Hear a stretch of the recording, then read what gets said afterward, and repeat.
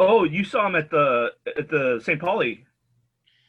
Yeah, I watched St. Pauli play a kind of clusterfuck of a match. They were down 2-0 and into the 75th minute, and they scored 2 goals in about the span of 3 minutes to take a 2-2 draw against Nice. Bochum. Yeah, Bochum finished 8th in the Bundesliga 2 last year. So and it was away. It was at Bochum. So good result for St. Pauli. So Heck yeah. That's their first Bundesliga match of the year, right? Yeah, Bundesliga 2. But yes, that was the first match of the year, and was on ESPN Plus, which is fucking bullshit because I think ESPN Plus, even though they have the rights to the Bundesliga 2, are only showing one game a week. They're not showing, they're not making every game available, which is really gonna fucking suck for the FC St. Paul supporters group. We're gonna have to figure out pirate streams and do it the way St. Pauli would like us to do it, which is pirate it. So, all right, let's use that as cool looking.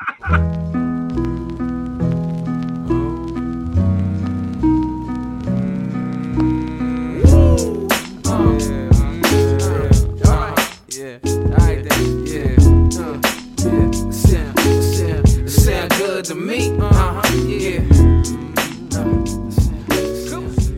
Live from the Twin Cities, we are the Daves you know. This is Daves You want me to be that type of dude, and I want to be who you like me to, but we both know I can't do nothing at all. Oh, yeah. You say there's no use in walking out, and I say there's just what I'm. All right, and we're back for another week of the Daves I Know podcast. Regular crew's here. Dan, how's it going? Yeah, not too bad. Enjoying this week of fake summer we're getting.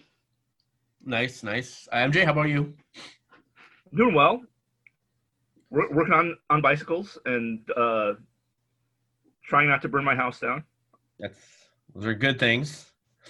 I mean, you don't own your house though, so it's not necessarily as much of your problem, right? Right. So I live in the upstairs of a upstairs downstairs duplex, and people always say not to do this, but I've never had a problem with it. I was frying eggs shirtless today, and I didn't burn the house down, but I did burn my chest when the pan got a little too close for comfort. I'm so glad to know that I'm not the only one on this podcast that has done that. Although I didn't burn mine frying eggs. I burned my chest frying tostones twice. No. You guys are fucking idiots. Says the guy who has worked in many kitchens before. I would never ever cook anything fucking shirtless. I don't even work the grill shirtless when it's 100 fucking degrees outside and I'm working the grill. So, all right, well that's some good. That's a good good tip for all you out there thinking about cooking shirtless. Don't do it. The success rate of that is, or the burn rate of the people in the podcast here who've done it is 2 for 2. So it's a very, very high percentage. You're probably going to hurt yourself. So, but my record going into this was amazing. Okay. All it takes is one time there, MJ. Yeah. Tell that to my ex-girlfriend. Oh, never mind. Yeah. All right. So you're not a member of our Patreon. What the fuck are you doing? Why are you not a member of the Patreon? I just dropped today the Victory podcast in the Patreon feed. It is fantastic. It is Luke Craig and Martin and myself talking the movie Escape to Victory with Sylvester Stallone and Pele. It's a good one. Michael Caine. I can't do a very good Michael Caine impression. Plus, I'm Really? stuck. So. We're going to be MJ and I and Conrad, who was our guest on our podcast last season in the Bundesliga earlier this year to talk Union Berlin. We're actually going to do a Bundesliga preview podcast that will be available to the Patreons on Friday. So we're going to record that later this week. You can get access to all that, all of the archives. We've done 7. I think this is the 7th Watch Party podcast. We have a couple more planned. I got a couple other ideas for Patreon stuff. Patreon stuff is coming hard and quick now. We kind of fell off the horse there for a little bit, but I have some other ideas, and you're going to be getting a lot of content if you join the Patreon. So those $3 a month help support the work that we're doing, the Daves that you know. So patreon.com/the Daves I know, help support the Daves that you know. All right, let's talk. We have a lot of shit happened, even one game that I think we want to discuss a little bit. We have some questions, kind of the same format as we did last week, and then we'll talk a little bit of United news. There's obviously a lot of news that popped up over the course of the week, and then talk a little bit about the upcoming matches. We have 2 this week. We have a match on Wednesday against Columbus, and then one on Sunday against the RSL again at home for some fucking reason. All right, let's talk Houston. First, any big takeaways, impressions from Houston before we sort of dive into the match at all? Anything that surprised you about the way we were set up or anything like that? No, but it was once again, and we've seen this time and time again in this weird-ass season, really a game of 2 halves. We saw it, obviously, against Dallas. That was sort of its purest form. Saw it against RSL. Saw it in this game. Loons looked really good in the first half, and then it looked like they kind of lost their legs in the second. And that's certainly borne out on the scoreboard. But even more than that, I mean, you can just see heads down a little bit more, guys really fatiguing, Roman Metner not tracking back the way that we would consistently expect to see him. And I would love some explanation for why that's happening. If it is travel, that kind of stuff. But, this team last season didn't have quite the Dr. Jekyll, Mr. Hyde personality they seem to be showing this time around. Yeah. All right, well, let's jump into it. First half, we start off in a 4-2-3-1, Heath's favorite formation. Dabasi got the start over Aha. Dotson obviously in for Ozzy. They had made a bunch of changes the week before in Sporting Kansas City. Most everybody is back to normal. Reynoso, Lude, Molino all out there. And Minnesota opened the game really well. And Kevin Molino with a goal in the 11th minute to make it 1-0 Minnesota. You guys have any thoughts on that Molino goal? It was a pretty pass by Grey Goose that set it up. The step in front to create the turnover by Metner and to get the ball to Grey Goose so he could go on that run was amazing. And I think it's, I try to look not back goals against us at Dayton St. Clair and, who shot them, but you look at where it starts with the turnover. The same thing when we have success. We should look at where the play starts with the turnover, and Metner just did a fabulous job at stepping in front of his mark, getting that pass immediately up the middle to Grey Goose. Yes. And then one thing I'll point out, because I'm sure Mason Toy's name will come up in the middle section of this podcast as we talk about the new acquisition, but he makes the perfect run. If Grey Goose had decided to go up the middle, Toy was absolutely in the perfect position. He was onside. It would have been his marker. Pulls the defender. Grey Goose decides to go over to Molino. Obviously, that's a successful choice, so you can't really look sideways at it. But as we talk about Mason Toy, it is worth pointing out he very easily could have scored that goal instead of Molino. Yeah. MJ, you mentioned Metner. He almost cost us a goal. He very inconsistent, very Metner 2020, not Metner 2019. Literally 6 minutes later, he took a ball in his own box and danced around with it. And I don't know, we were at the bar at Blackheart. The 7 of us that were there watching were just absolutely screaming, "What the fuck are you doing? Kick it out, kick it out, kick it out." He turns the ball over to Memo Rodriguez. Boxel has to come and save his ass. Boxel actually gets the ball, but he sort of goes completely through Memo Rodriguez. That's a penalty to Houston. Darwin Quintero steps up to take it, and lo and behold, all that practice that Dane St. Clair had with Darwin Quintero last year worked. He made an amazing save. He dove. Quintero went to his right, so Dane St. Clair dove to his left.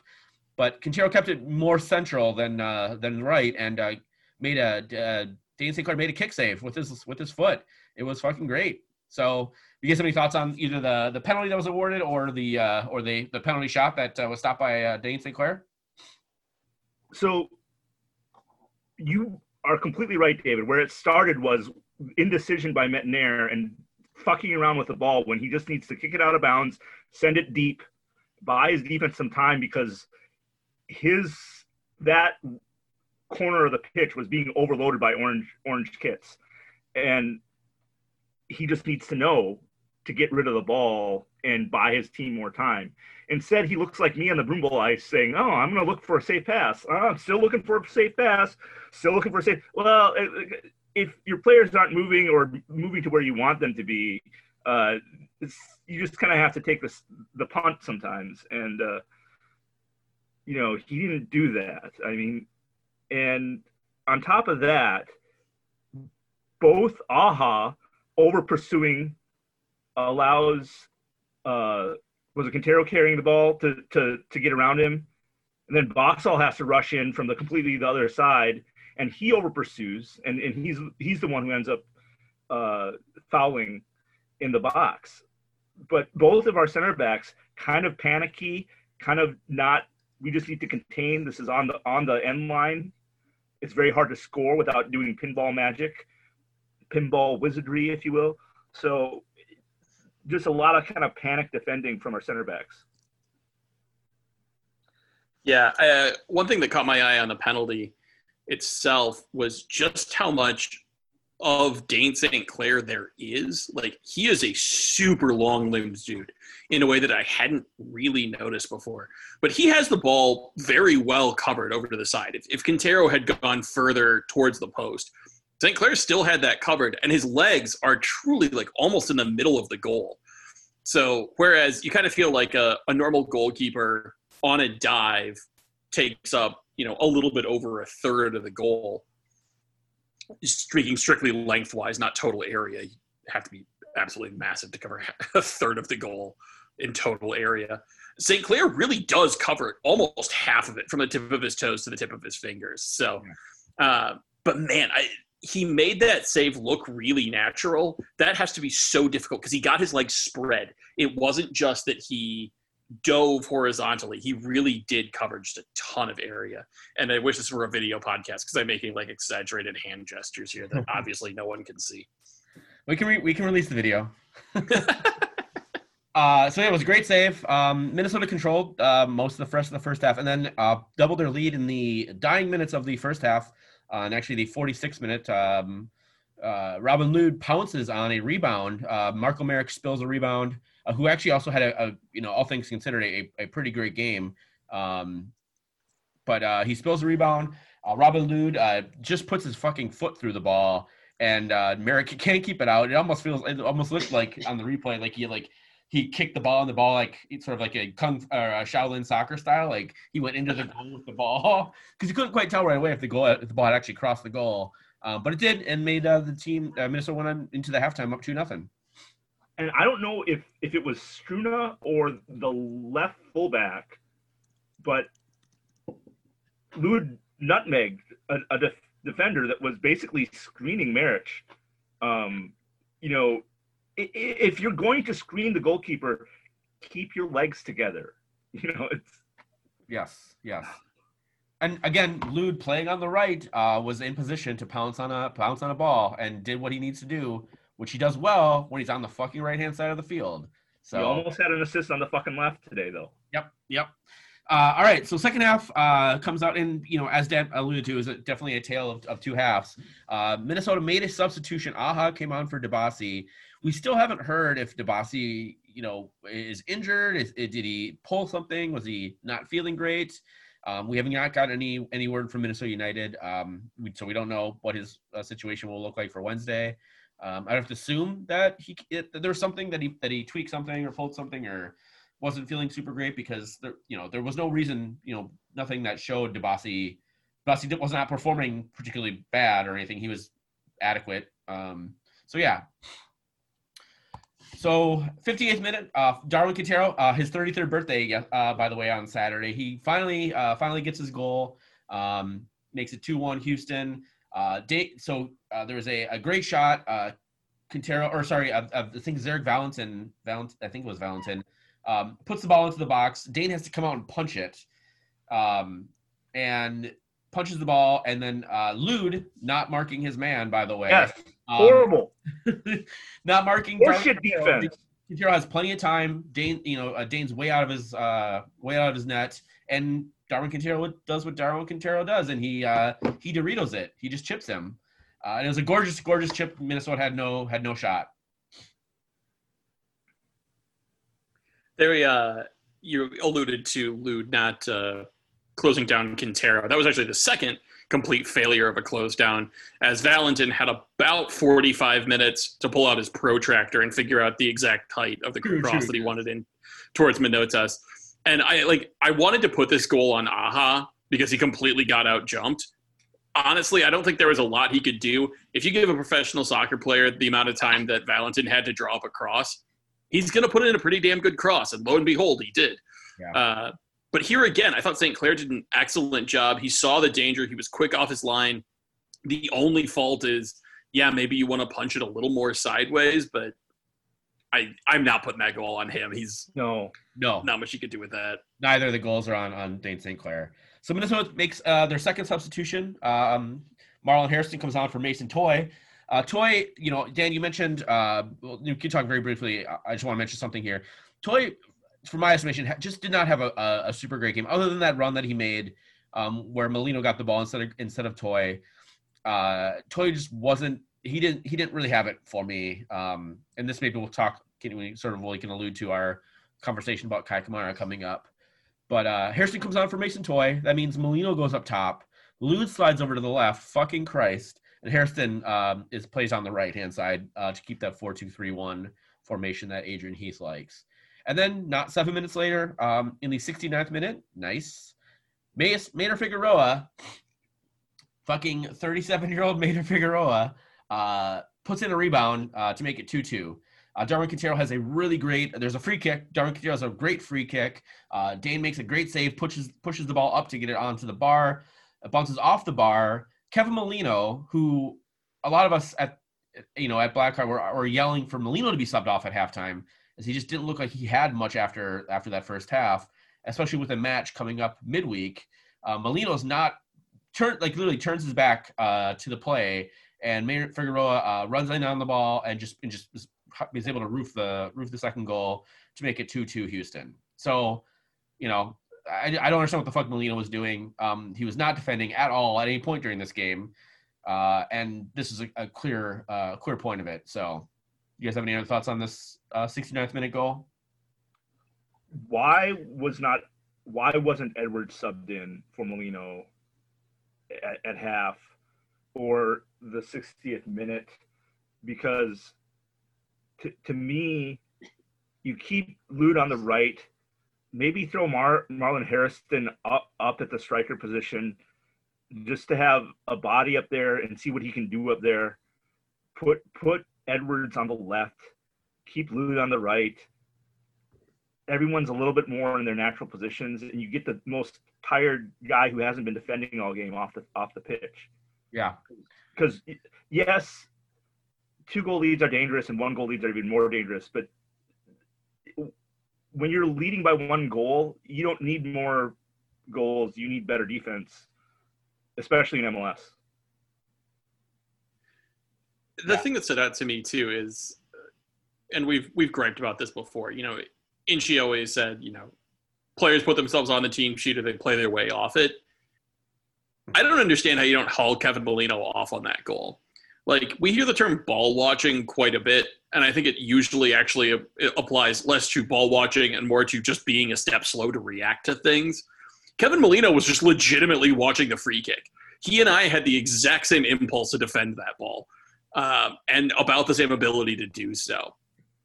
I don't understand how Inchi, seeing Molino having not played particularly well, looked okay in the attack. I didn't even think he looked that good up there. And then all of a sudden, he's not defending at all. Now he's watching the team give up the tying goal, haul him off, make an example that type of behavior is unacceptable, and then figure it out from there. And he doesn't. And there is no doubt in my mind, absolutely none, that if Molino were healthy enough to play in Wednesday's game, he would be starting. Yeah. It's totally acceptable if you're Molino or Robin Lude or certain players in Adrian Heath's list. And if you're not on that list, then it's totally not. I had to look it up because I was kind of curious about who the oldest players were currently in MLS, and there are only 2 guys who are older than I currently playing in MLS, and that's Rod Fani of the Montreal Impact, and then Kyle Beckerman, who's like got me by a month. Maynard Figueroa, 37 years old, over 37 years old, beats Kevin Molino to a ball. It's unacceptable. I mean, beats him to the ball implies that Molino made any effort for it. Yes, true. Also true. In the 86th minute, he finally makes that Molino sub. That comes after Molino has a really great opportunity. Again, not playing defense, so he can just kind of play suck hole. Puts the ball. He should have beat Merrick. Puts the ball off the post. He goes down. Sort of. Gave him the beautiful cross. Yes, it goes down in a heap. He asked for a sub. After the game, it was mentioned that he may have like tweaked a hamstring or something like that. Heath they're gonna play it by ear, obviously. We'll see. I'm sure this is not a terrible excuse to give Molino a night off midweek, traveling to Columbus. Not the most ideal situation, but waiting until the 86th minute and then bringing on Schoenfeld for Molino. If you were interested in bringing on Schoenfeld in like sort of the 86th minute, I don't know why don't you give Toye one final sort of opportunity to demonstrate that he wants that job. And you, again, to MJ's point, if you don't bring Edwards on at halftime for Molino, bring him on in the 60-second minute. Instead of taking out Toye, take out Molino, bring in Edwards or Hairston or whatever. Anyways, they didn't do that.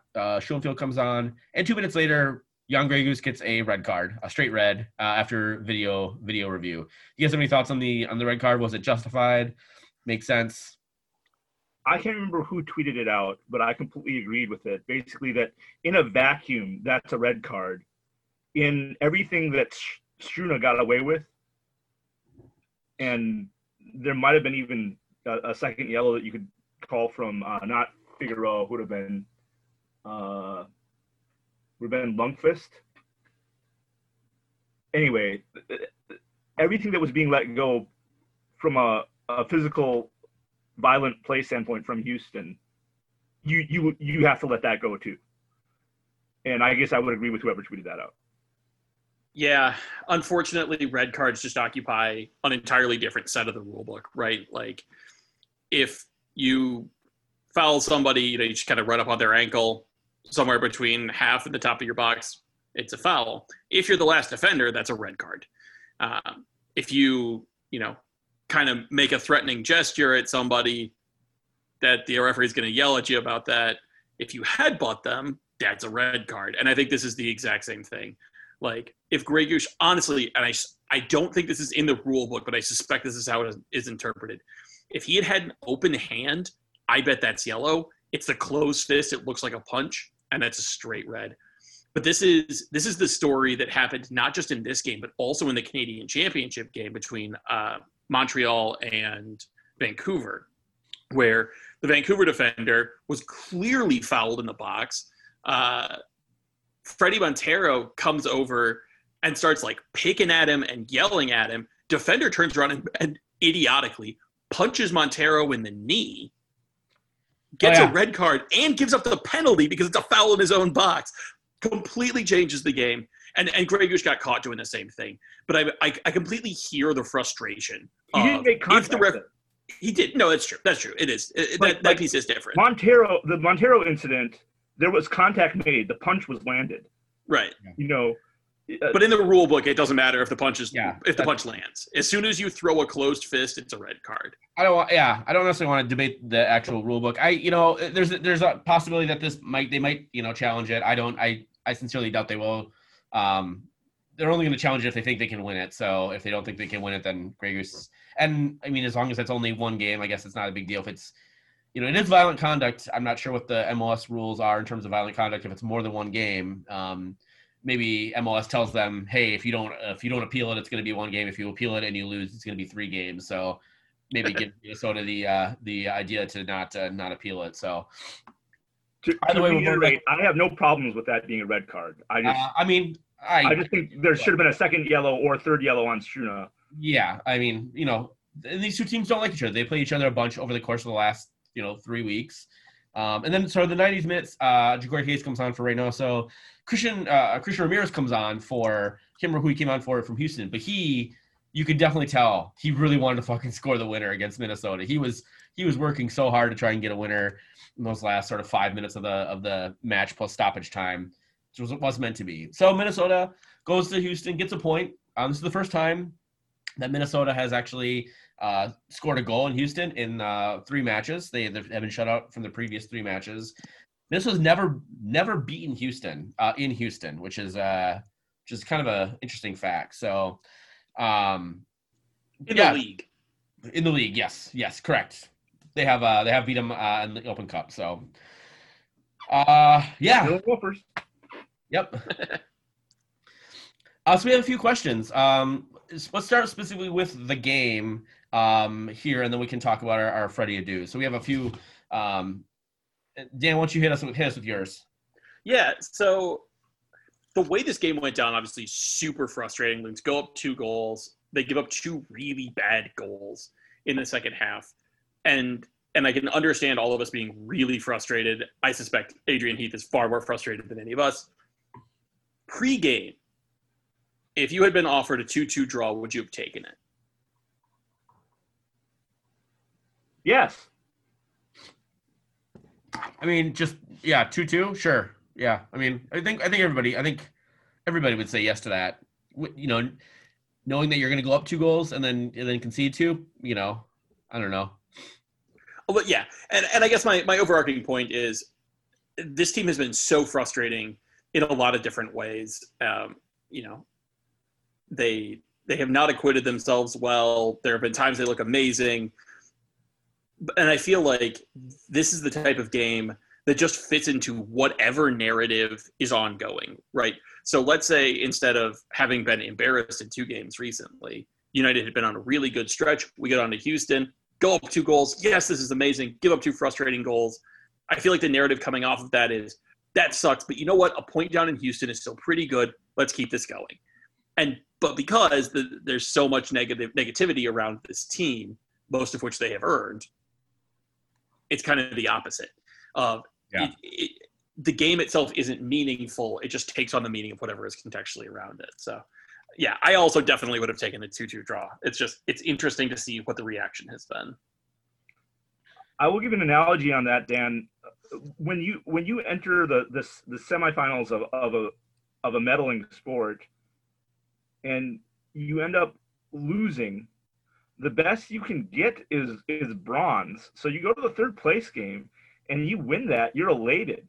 And if you win in the semifinals, but you lose in the finals, you get silver. And even though you're better than the bronze team, it doesn't feel that way because expectations change depending on the situation that a sports competition provides you and your teammates. When against expectation, we're playing really well and we're up 2-0, fans' expectations, players' expectations, coaches' expectations are going to change, right? No, that's totally fair. Also, I would love to see, I assume you're referencing the paper that points out that bronze medalists are happier on average than silver medalists. I wasn't referencing that, but I don't know that paper, but I just assume that to be true because it's about what the best outcome is given certain expectations. So that is a quantified paper.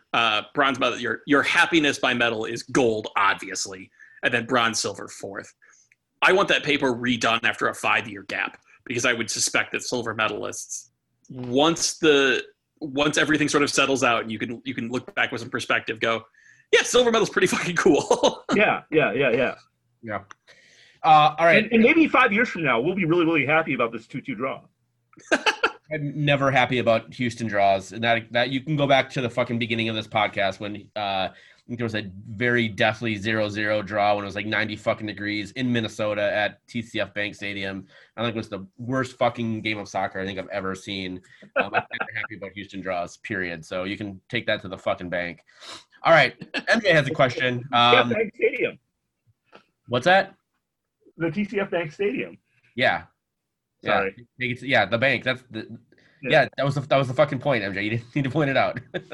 All right, MJ, what was your question? So you have an interesting one here too. I'm interested in chatting a little bit about this quickly. So Heath doing Heath things, instead of subbing off Molino at half or the 60th minute or the 62nd minute when he made that other sub, it was Harrison for Toy. Instead of doing that, he kind of does this shuffle switcheroo where Molino is going up to the striker position. Lud's moving to the left because Harrison's more comfortable on the right. And the idea is that Lud makes a better shoehorned in at left wing than Harrison would at left wing. And I have to agree with that. But instead of taking Molino off, he's doing all this other stuff. And we've talked already about Molino just looking gassed. And when you're tired, it's hard to play defense. It's hard to have your head up. It's hard to make good decisions late in the game, which sometimes involves playing defense when you have a lead. So if that amazing cross, Lud, not known for playing well on the left, Lud likes to play balls on the pitch, short passes, not large looping passes. He hits Molino on a dime, right in Molino's wheelhouse. Molino hits woodwork. If that, instead of hitting the post and going out, hits the post and goes in, do we feel better about Heath's management in game? Or do we just say, even with the win, like, Molino's gassed, he might be injured, this was poor management on Heath's part? Does winning cure everything? Dan, I'll let you take this one first because I have a rant. Okay. Yeah, I mean, I think mistaking bad process with good outcomes is a mistake. Because we don't know how that game. That's the MO of this team, though. I mean, that's modus operandi. That's true, but it doesn't make it right. Because you know what, we don't know how that goes, right? So Molino puts the ball in. That's amazing. Let's say he still subs off with the injury. Houston is going to go absolutely all guns blazing for that third goal. I think it's entirely reasonable to guess that it still ends up tied as long as we're living in fantasy world here. I don't think so. Look, I think at this point, I think we have seen enough of Robin Lod on the left. Let me rephrase. We have seen so far too much of Robin Lod on the left. And we've seen how good he can be on the right, what he does for this team. I don't ever want to see him on the left again. So put in Raheem Edwards. Yes. Or find a fucking left wing that's not like they're illegal. You can acquire them. It's a thing that you can do. So I refuse to abide any solution that includes our best case scenario is Robin Lod back on the left. That's just I'm never going to be okay with that ever again. Now that I know how good he can be on the right, I don't want to see the left again.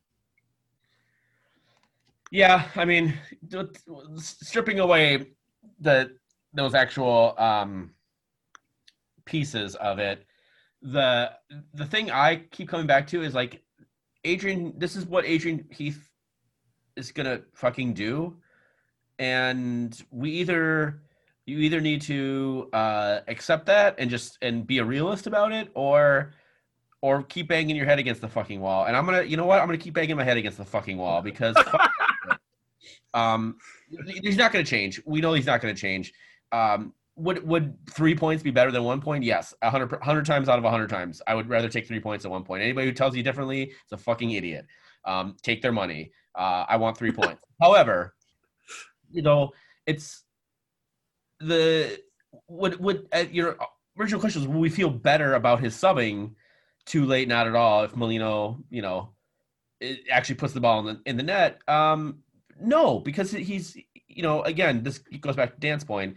Bad process, good outcome is not a sustainable business model for anything, fucking anything. There's no, maybe Tesla, maybe fucking Elon Musk. Bad process, good outcome is the only actual business model where that works. It's bad. It's terrible. It's always been bad. It's always been terrible.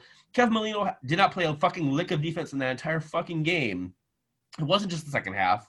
He did not look great in the first half playing defense. He hasn't looked great. He doesn't, and that's fine. If you aren't expecting him to play defense, that's fine. But that's not the impression that we get from Adrian Heath when we talked about his players and all that. If he's not going to play defense, why even have him back on that fucking guarding Reynoso or Figueroa? Sorry, not Reynoso, Figueroa. It doesn't make it. That to me doesn't make a lick of sense. So Marlon Harrison would have done a better job marking Figueroa on that whole yes, bit. Anybody. Fucking, I would have done a better job of marking Maynard Figueroa. And I'm like 5'6" and fucking slow as shit, man. I would have known not to turn my back and actually mark the guy who was fucking running straight at the goal. So I don't know. I'll keep banging my head and keep getting, people will yell at me for, not giving Heath any credit whatsoever. I'll give him credit. He had a great game plan to start the game. And we say this a bunch of times. He has a great game plan to start the game, and then he totally gets outcoached in the second half. And that is, and this goes back to something earlier that said at the very, very beginning of the podcast. I think Dan brought it up in terms of like this being a Jekyll and Hyde team, and why is that? Why do we look so slow and all that?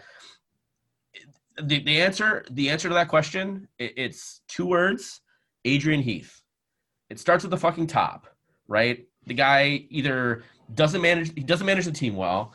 He clearly doesn't have them prepared for what they're doing and how they need to play, and he doesn't know how to in-game manage and make changes. That's a fucking problem. That's a problem that Minnesota's going to have for as long as Adrian Heath is coaching this team, which theoretically is going to be for at least another 2 more years. So fucking get used to it. I'm just going to mention another coaching staff person here. Sean McCauley was brought in to help coach the defense to take Mark Watson's place on the defense coaching. And I will say this, set piece defense overall is improved from last year and significantly improved if you look at like 2017, 2018, if you want to count those. So on the defensive side, there have been improvements. Even without Ozzie and Ike, I can say that you want to talk about process and better process. The way that we're defending set pieces, maybe not in this Houston game, but in general, has been better. Eight of the last 9 games, we've given up multiple goals. I don't see an improvement on defense. Even I know Ozzie's been out for a lot of it. I know Ike's not there. I don't see an improvement on defense. You keep saying this guy's name, who's his defensive coach. Who the fuck is this guy? I've never seen this guy. I'm just saying that there's been improvements on set pieces, but in the run of play, we look atrocious. We look lost. We have tunnel vision. We're ball watching. We're not marking players. It's on both goals, we weren't marking players off the rebound. I'm not sure if you watch a lot of soccer, MJ, but most of the game is not played off set pieces. That's American football and different. Why are you arguing with me? I'm kidding. I'm giving you shit. So that's fine. Your fucking life. Put your Liverpool-Everton hatred aside and just agree with me that what I'm saying is we've made some improvements, but not in important areas, right? Not where most of the game is played from the run of play.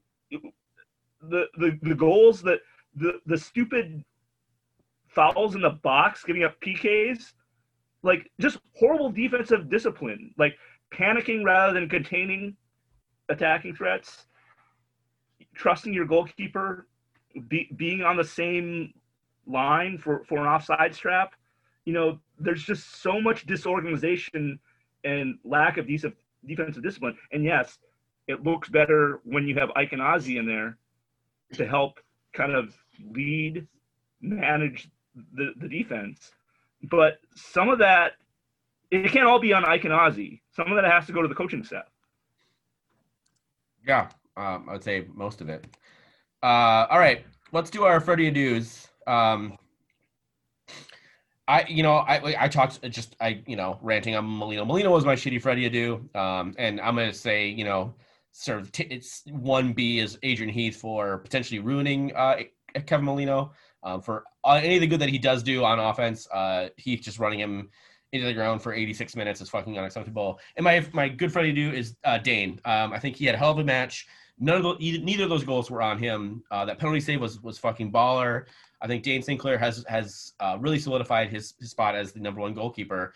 And it sounds like Ranjit Singh's injury is not as bad as they originally had worried. But I think this is Dane's job until otherwise, until Miller comes back, or I would say this is Dane's job for the rest of the year more than likely.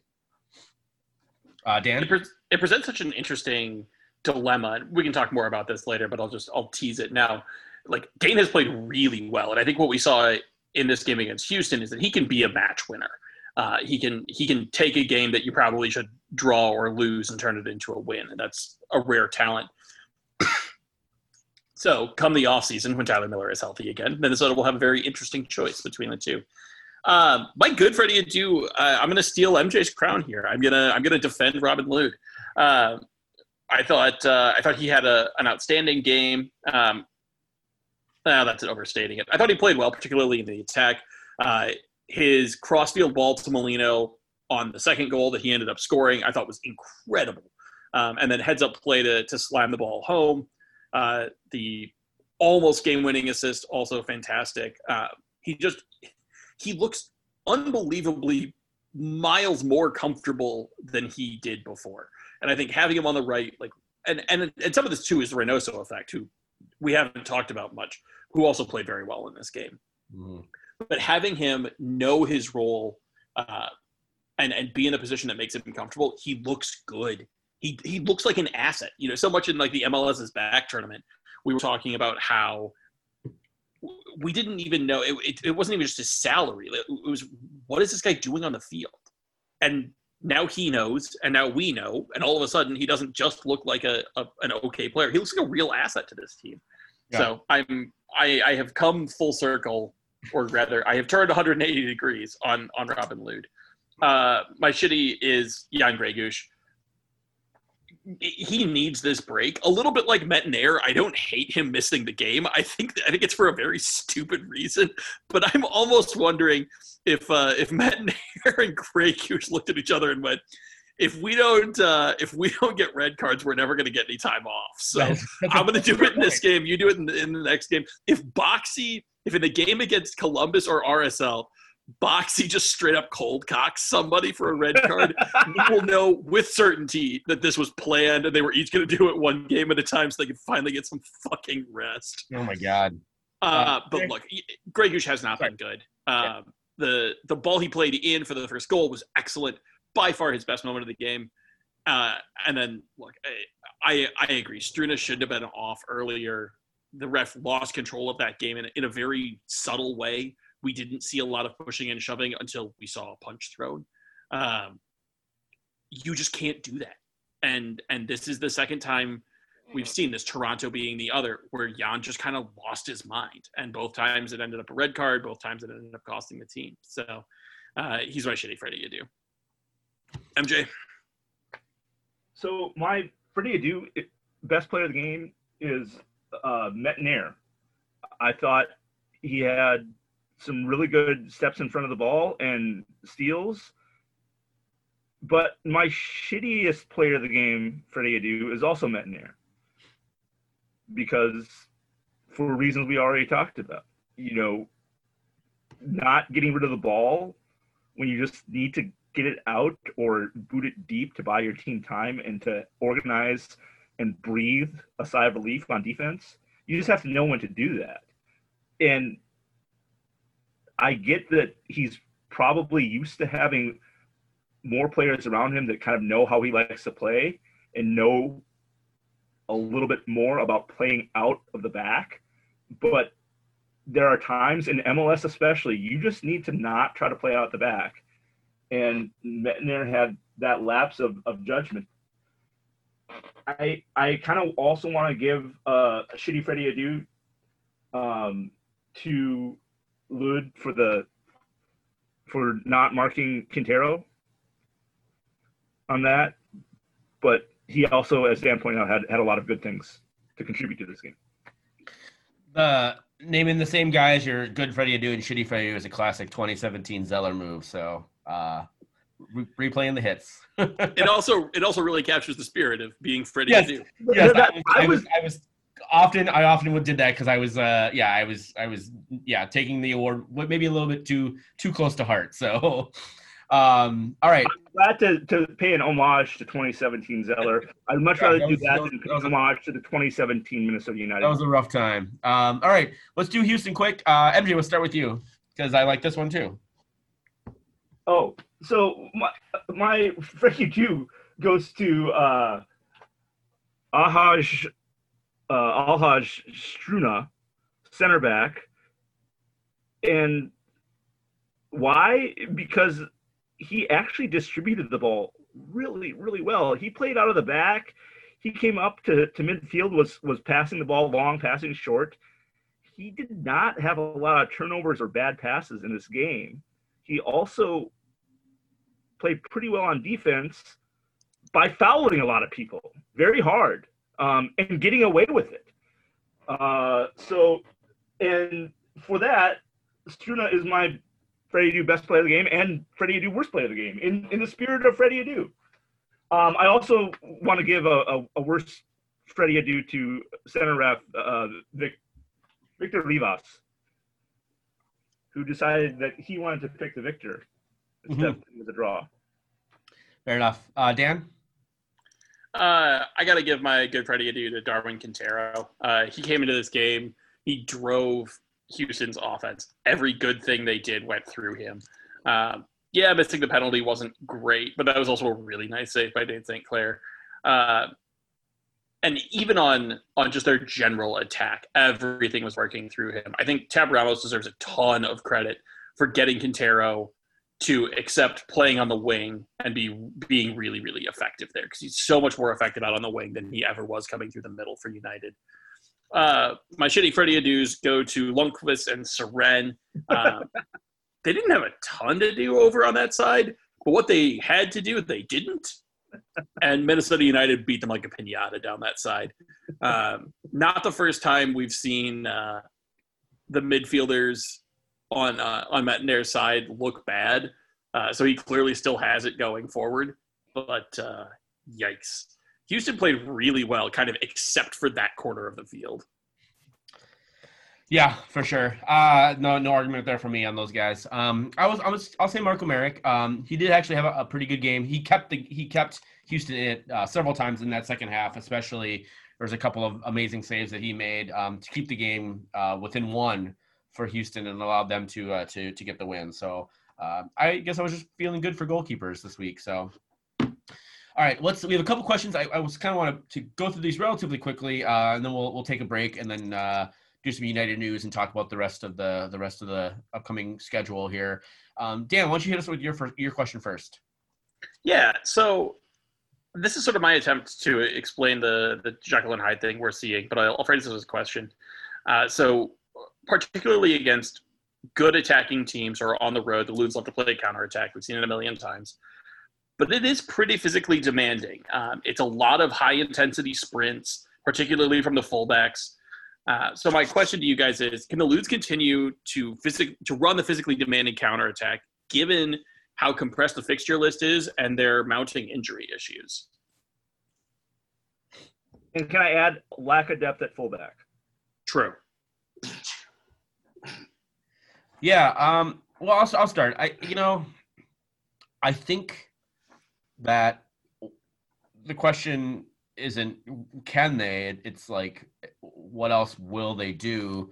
We've clearly seen when they try to do something different, a la the 3-5-2, it's complete, and maybe that is just the actual players in that system trying to do anything different than what the running a counterattack is not in their wheelhouse. And the thing with the counterattack is that if your defense is solid and you're not allowing stupid shit to happen, you're not giving away shitty fouls, the point of the counterattack is to absorb a lot of that pressure, to not have to expend a ton of energy chasing down balls because you're in a good short formation, in a good shape, and then you actually expend your energy on the counterattack when you need to.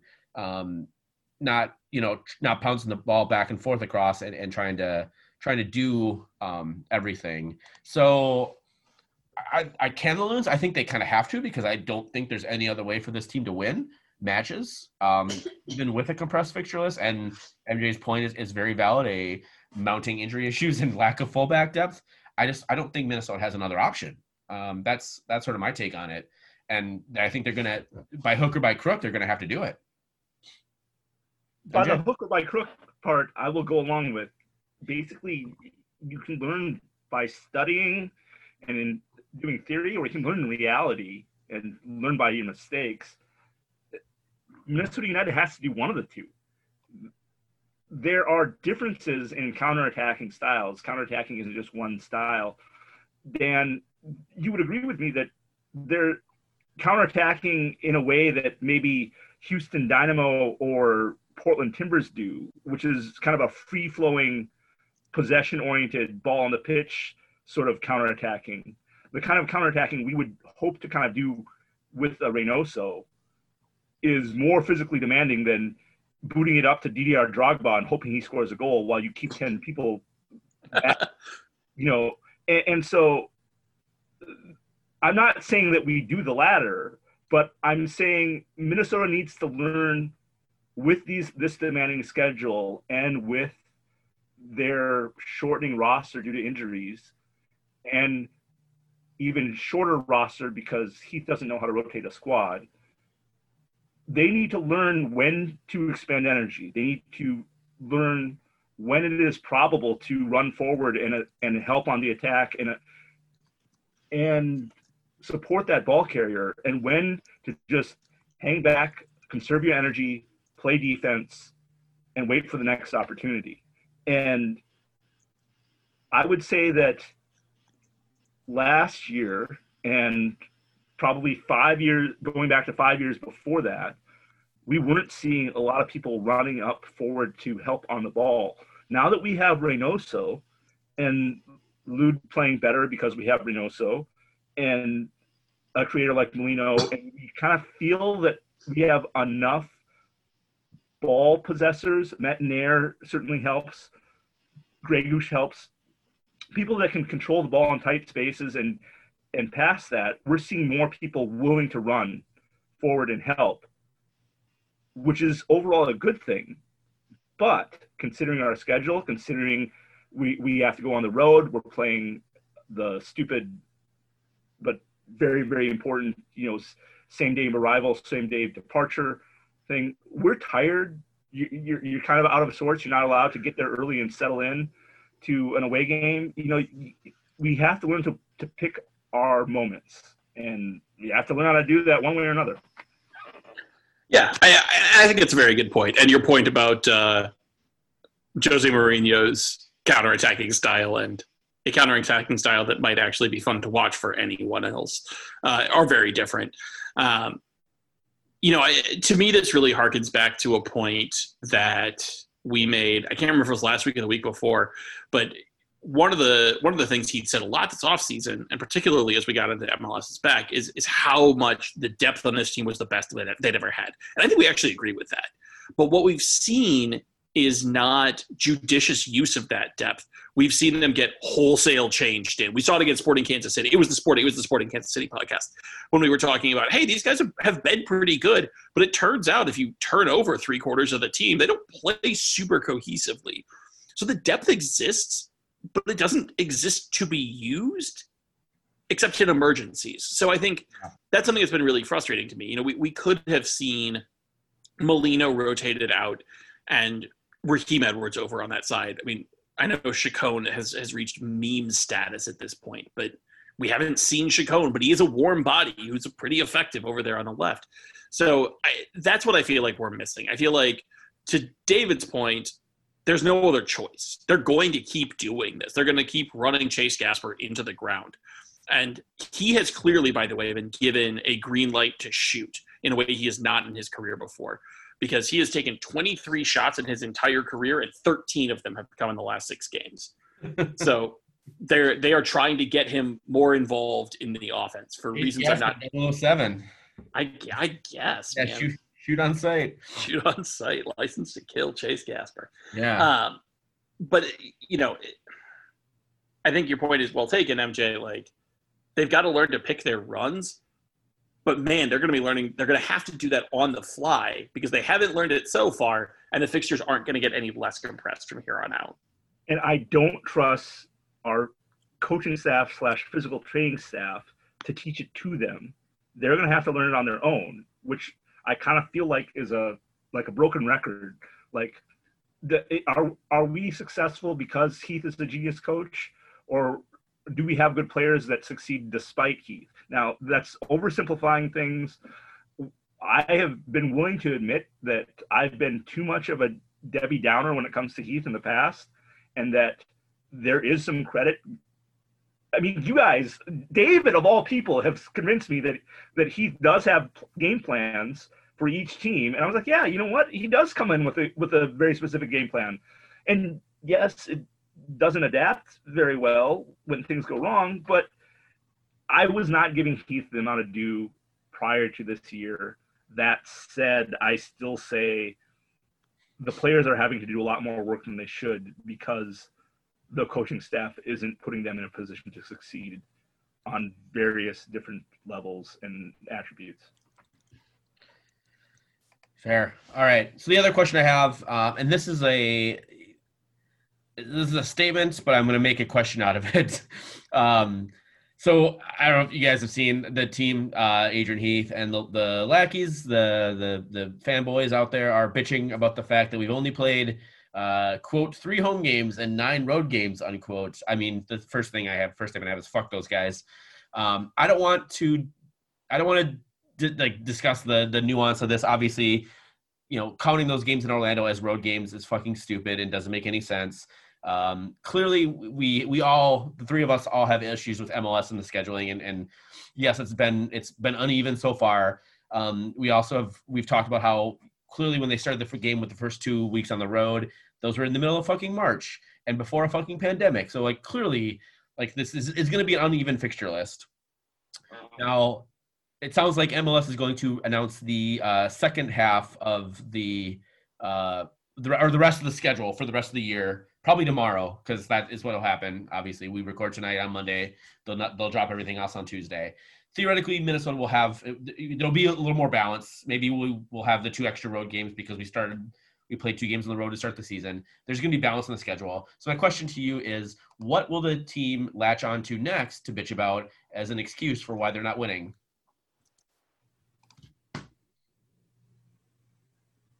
Injuries. It's going to be the injuries. The compressed fixture list meant guys got hurt, and the team just couldn't ever find its footing because they couldn't find a consistent lineup. All right. I hope the intern's taking notes so that they can reference this later. Sorry, I threw you guys a curveball there on that one. So. If Dan's being hit the nail on the head, what else are they going to go to? That's the obvious choice. Lack of fans.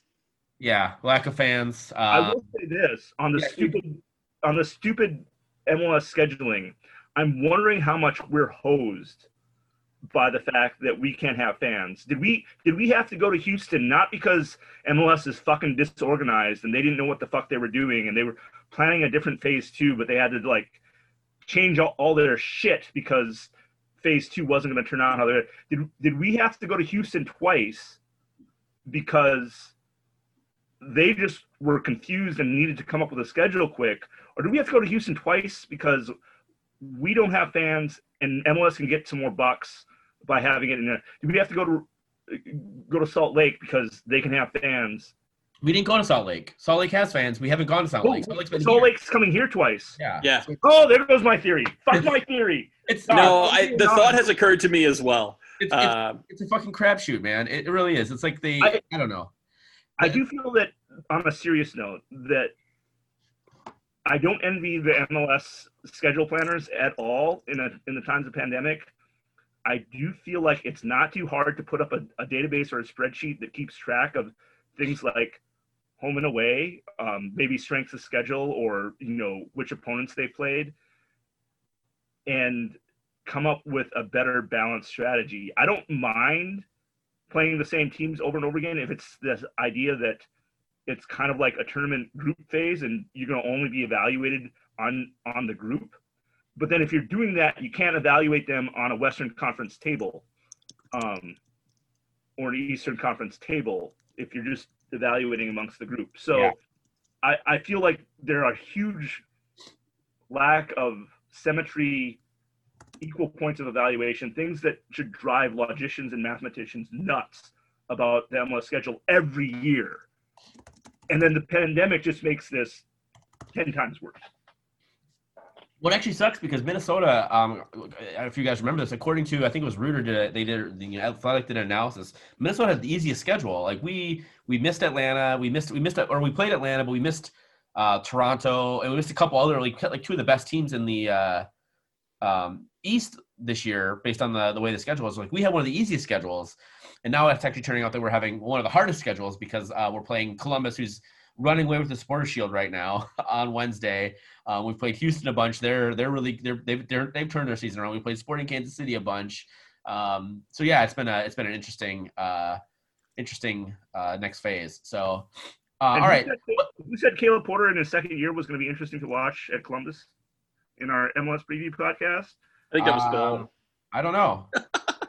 Yeah. No one said that. All right, good job, MJ. I only got two things right in that preview podcast: that Philadelphia weren't going to be as good as last year, and that Columbus was going to be a lot better this year because of Caleb Porter's second year. So I'll take my two, and I'm just going to ignore all the things that I said that I predicted that have not come to fruition. We'll just ignore those things. That's the way to do it. That's the Dave's I know way. So, all right, let's take a quick break. When we come back, we'll talk some United news, and we'll talk about those upcoming matches on Wednesday and Sunday. You want me to be that type of dude, and I want to be who you like me to, but we both know I can't do nothing at all. All right. And we're back. We're going to talk some United news and then break down. We have a very brief Minneapolis City stuff, and then we'll break down, not really necessarily break down, but we'll talk a little bit about these matches coming up against the Columbus Crew and RSL at home. So we had a lot of news happen last week after we recorded the podcast. Thursday, Minnesota United acquired Adrian Zendejas, goalkeeper from Nashville SC. $50,000 in GAM and up to $100,000 in TAM based on performance bonuses. He is now the fifth goalie on the Minnesota United roster. He mostly played for Swope Park Rangers. He's been very, very good in the USL. And he got a couple games for Sporting Kansas City in the last 2 years, mostly playing Open Cup matches. And he's been, Nashville. He was acquired from Sporting Kansas City by Nashville. I can't remember exactly what the actual amount was. So he's definitely gonna be the backup goalkeeper. He's definitely acquired to be a backup goalkeeper. He is, I believe, a little bit older than Dane. Dude definitely is a dude who, if Dane gets hurt for some reason, I don't necessarily have a problem with him getting a shot. He has, like I said, he's been very, very good in the USL. The one thing that I do really like about this, and I like this as a depth move, don't get me wrong, but it did prompt Heath to say unequivocally, this is Dane St. Clair's team, and I'm glad for the team's sake, but also for DSC's sake, that is out there and he has that certainty now. Yeah, 100%. All right, and then the big news that happened was first reported, I believe Thursday. It started coming out Thursday. Friday came out more solidified and was confirmed and announced on Saturday. Kai Kamara was purchased from Colorado, or traded for from Colorado. He was traded for $150,000 in GAM, 2022 second round draft pick. Kamara is in the last year of his deal.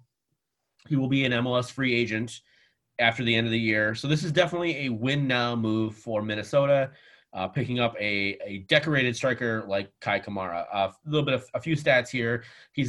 Minnesota's his eighth MLS team. That ties him for the most in MLS history. He's the fifth leading goal scorer in MLS with 129 goals. He's winning 61% of his headers this season.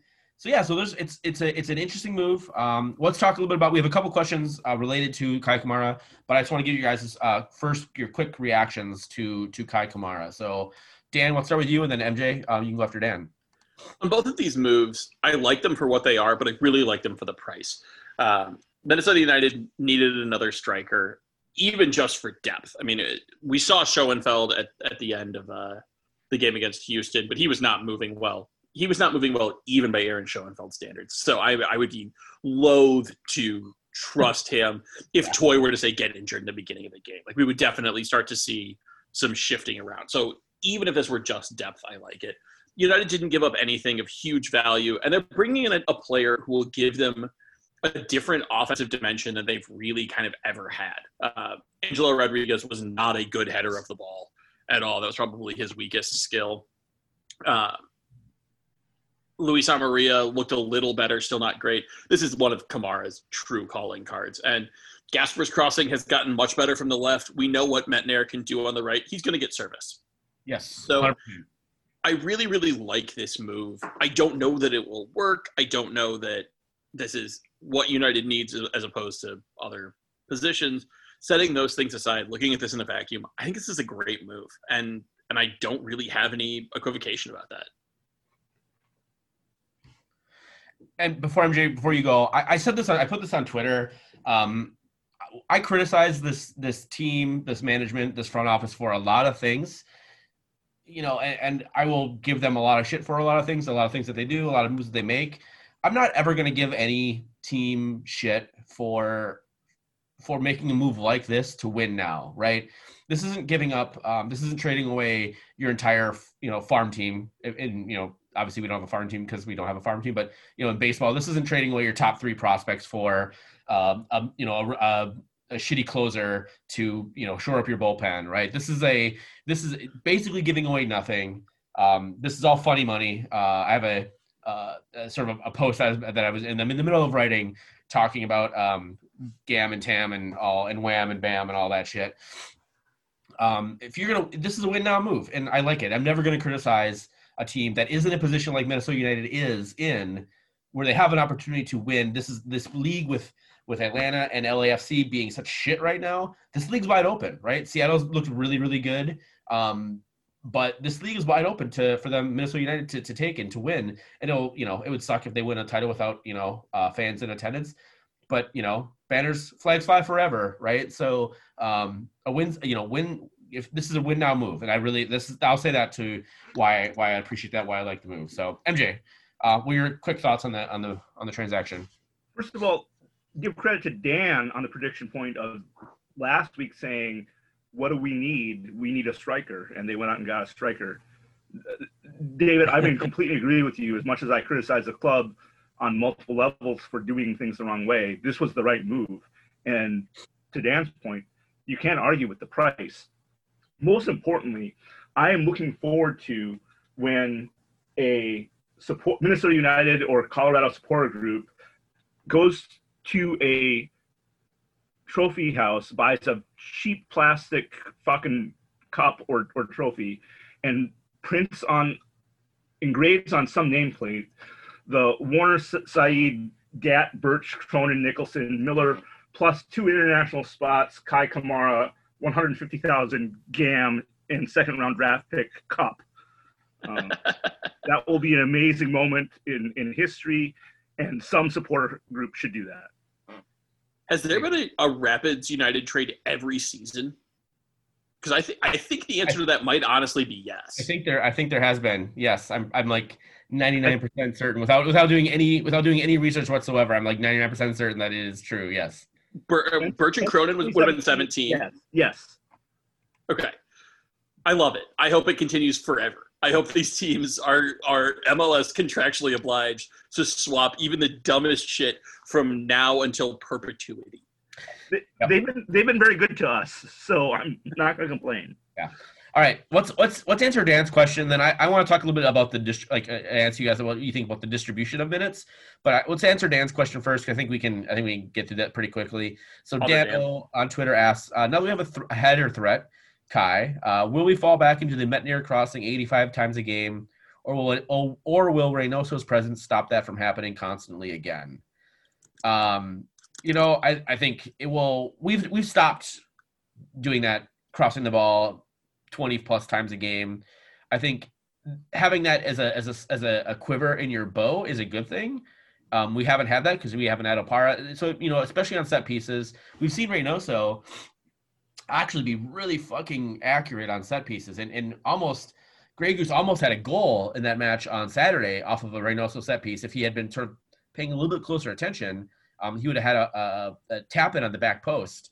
I think with Reynoso and with Grey Goose, they both have the pinpoint accuracy. Having someone like Kamara to be able to get up and head a ball is going to be awesome. I don't think we're going to see as many. I don't think we'll see a bunch in the run of play like we used to see. I think this team has sort of mostly gotten away from that. But definitely on set pieces, having someone like Kai Kamara and they're bodying people up is a good thing. So I pulled the numbers on this, and Kamara has 13 right-footed shots this season versus 3 headed shots. So as much as he gets this reputation as being a big-bodied guy in the center, it doesn't really bear out in his numbers. He's very consistently shooting right-footed.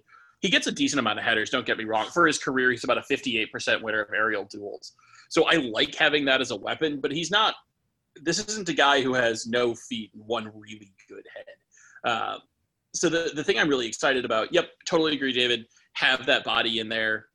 Make that an option. If they're going to shut out the outside of the box, if Reynoso's having an off night, you do have that option for scoring goals. The thing I'm really excited about is him pulling center backs. He is going to take up space in the center of that box. He's going to pull 1, probably 2 center backs because you can't just let him poach there. And it's going to make life so much easier for Lude, Dotson, Reynoso, shooting from not even necessarily outside the box, but dribbling all the way up to just the inside of the box and getting some of those easier shots with a screened keeper. The other thing I think will happen, because you absolutely have to know where he is at all times, any ball that's parried out, I look for Lude to be jumping on those and getting those second chance goals that we've seen him get before. Yeah. MJ? I really have nothing more to say other than what you guys already said. Okay. Well, I'll start with you with this question then. What do you think the distribution of minutes between Kamara, Toye, and Schoenfeld is going to be for the rest of the year? So I'm going to do this in 90-minute chunks rather than percentages. And if this really bothers you, you can get out your calculator and divide by 90 and you can figure out the percentage. That's fine. Just give us the times. But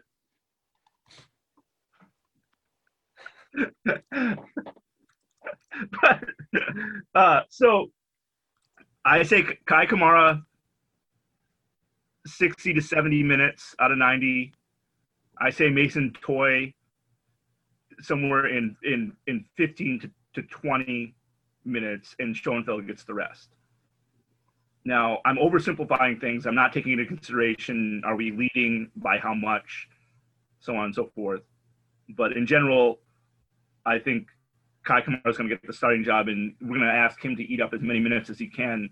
I think Toye does a great job off the bench when Kai Kamara is tired, or if we're looking at preventative injuries, like trying to prevent injuries, bringing him off before he gets tired and winded would be a good idea. I don't know if this team's going to do that. But Adrian Heath, buddy. So, but well, I did say 60 to 70, not 45 to 50. So, but yeah, that's how I'm envisioning this happening. That's not how I would do it, but I'm envisioning 67 for Kamara, 10 to 20 for Toye, and a small amount for Schoenfeld, whatever's left. Dan? The way Colorado's been using Kamara this year, they've been rotating him quite a bit, but it's tended to be on for a full 90, off for a full 90. So I wonder if that's, at his age, I wonder if that's better for him fitness-wise.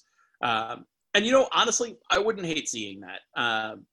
Plan to give him 90 if the game dictates otherwise. Yeah, you can, sub him off in the 70th or 80th and give Toye a little bit of time.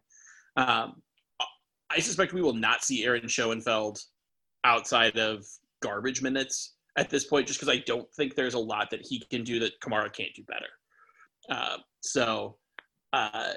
I'm bummed to see Toye headed back to the bench, once again kind of stuck behind guys that the team has brought in ahead, like deliberately to be ahead of him. But the thing the Houston game really drove home to me is that he wants to play a fundamentally different kind of attack than the rest of United's attack wants to play. And so to me, this isn't even about, is he the right player? Is he advancing? Is he good? Like, it's just he's singing opera and the rest of the team wants to dance tango, and those two things just don't really go together. So I'm excited to see Kamara. I hope Kamara is a great mentor to Toy. I think we far too often say, oh, old player coming in and young player already exists, the old one's going to be a mentor. Look, there's a lot of guys in professional sports that don't have that gear, and the ones that do are worth their weight in gold. For example, Arsenal still has David Luiz for a reason, and it sure as shit isn't his ability not to give up penalties. He's a great mentor, and that's a rare skill. So I hope Kamara can impart some wisdom to Toy, but he's really here to put the damn ball in the back of the damn net. And whatever Toy learns from watching him do that, so much the better. But I'm less hurt for Mason Toy than I was when they acquired Amaria, if I'm being honest. Yeah. Like a platoon would be really awesome if that is what they're intending to do. But again, I'm trying this realist shtick on for size. Trying to get into Adrian Heath's head and think like a Tory and just embrace that bullshit lifestyle. And so I think it's going to be. I wouldn't be surprised if we see if they're going to try and ramp him up, right? I think maybe we see it starts off 45, 50 minutes with Toy coming on, but getting Kamara up to that 60 to 70 minutes with either Toy or Schoenfeld coming on, depending on if you need to chase the game, you bring in Mason Toy. If you're trying to hold the game off, you bring in Aaron Schoenfeld. So I think Mason Toy's minutes actually go down quite dramatically with this, and I think barring a Kamara injury, which again, over half the team is on the injury list right now. So who the hell knows? Could very well, and Adrian Heath could run Kamara into the ground, and then Mason Toy's back out there again. But I think the way the team wants to use Kai Kamara is dictated more on the fact that I think they don't want to use Mason Toy. I think, and that'd be interesting to see what they do with Mason Toy in the offseason. And what they do with Amaria if they pick up Amaria's contract. Because I don't think Amaria is going to see the pitch again before the end of the year. I hope I'm wrong. I hope he gets back and they have a little bit more options for their striker. But it wouldn't surprise me if Amaria is out for the rest of the year. So, all right. Can I say one more thing? Yeah, go ahead. On the being realist thing, I predict that Kai Kamara will get run into the ground. A la some NCAA baseball coach that doesn't know what the fuck they're doing.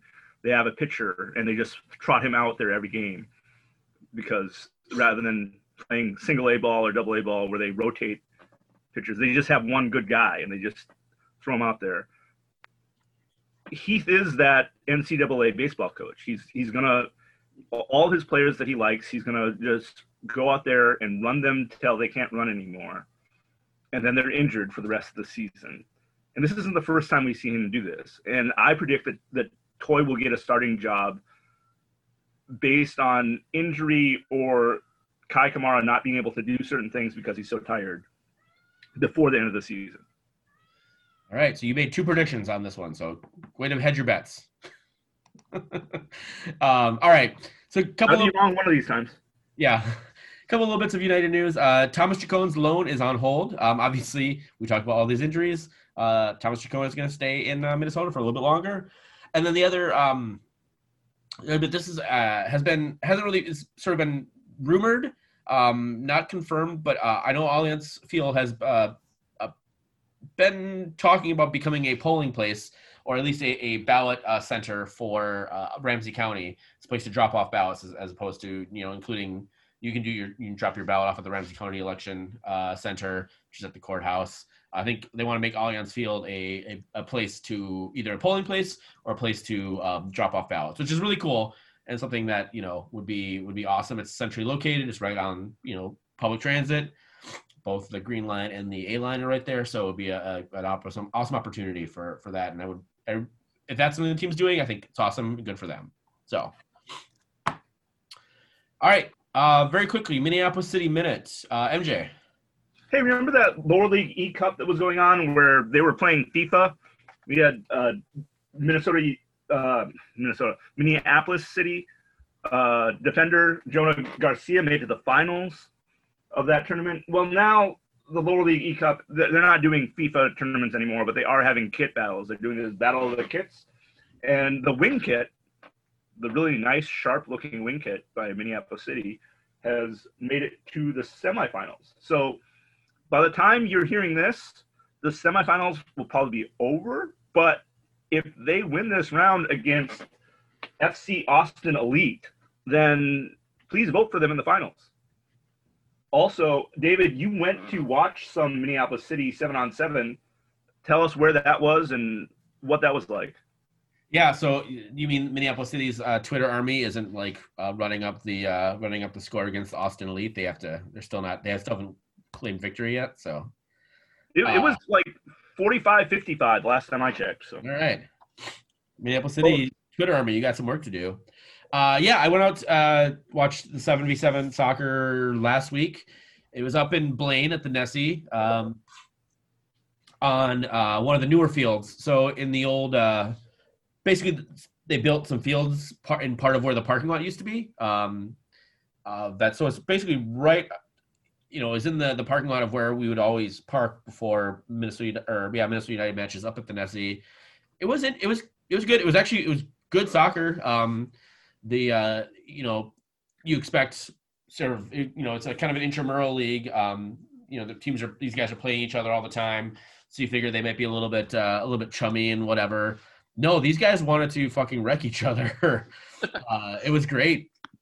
They had basically boxed off good size areas so that you could have up to 3 other people. So 4 people in sort of a box. And each box is sort of socially distanced. So they could probably fit up because there's 4 people. They can fit up to probably 70 people to watch. There's 2 games going on. You are at your spot. That's where your spot is, and you watch one game basically. But they have two matches going on at the same time. If you are able to do it, you can go to the Minneapolis City website and click on the 7v7. I think there's some spots still available. I think they have this week and maybe next week, and then it's done. I can't remember if it's 2 more weeks or if this is the last week, but it's interesting. It's if you feel comfortable going and dining outside, that's a lot more probably. You're probably a lot more closer to people than you would be going up to watch a match for basically an hour. So it was fun. It was good. All right, so we have a couple matches coming up. RSL on Sunday, which we spent a ton of time talking about RSL over the course of the last month or so, month plus. But we have the Columbus Crew, again, a team we talked about a month ago, a little more than a month ago, in Columbus on Wednesday. So Columbus is favored.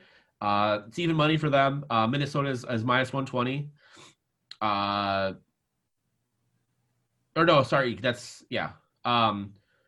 Columbus is minus 140, draws plus 275, and Minnesota winning is plus 335. So that is Columbus is favored there.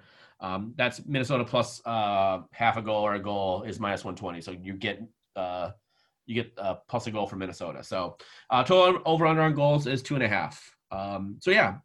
So Columbus plays in a pretty standard 4-2-3-1. That's what they like to do. Why don't we talk a little bit about the guys that we should be looking out for on Columbus? Who wants to start? I'll say goalkeeper Eloy Room from Curaçao. Ever since he's come back and taken the goalkeeping reins from Tarvel, they've been a lot more steady in the goalkeeping position. Giassi Zardes is having a decidedly un-Giassi Zardes-like season, which is to say he's finishing a lot of his chances.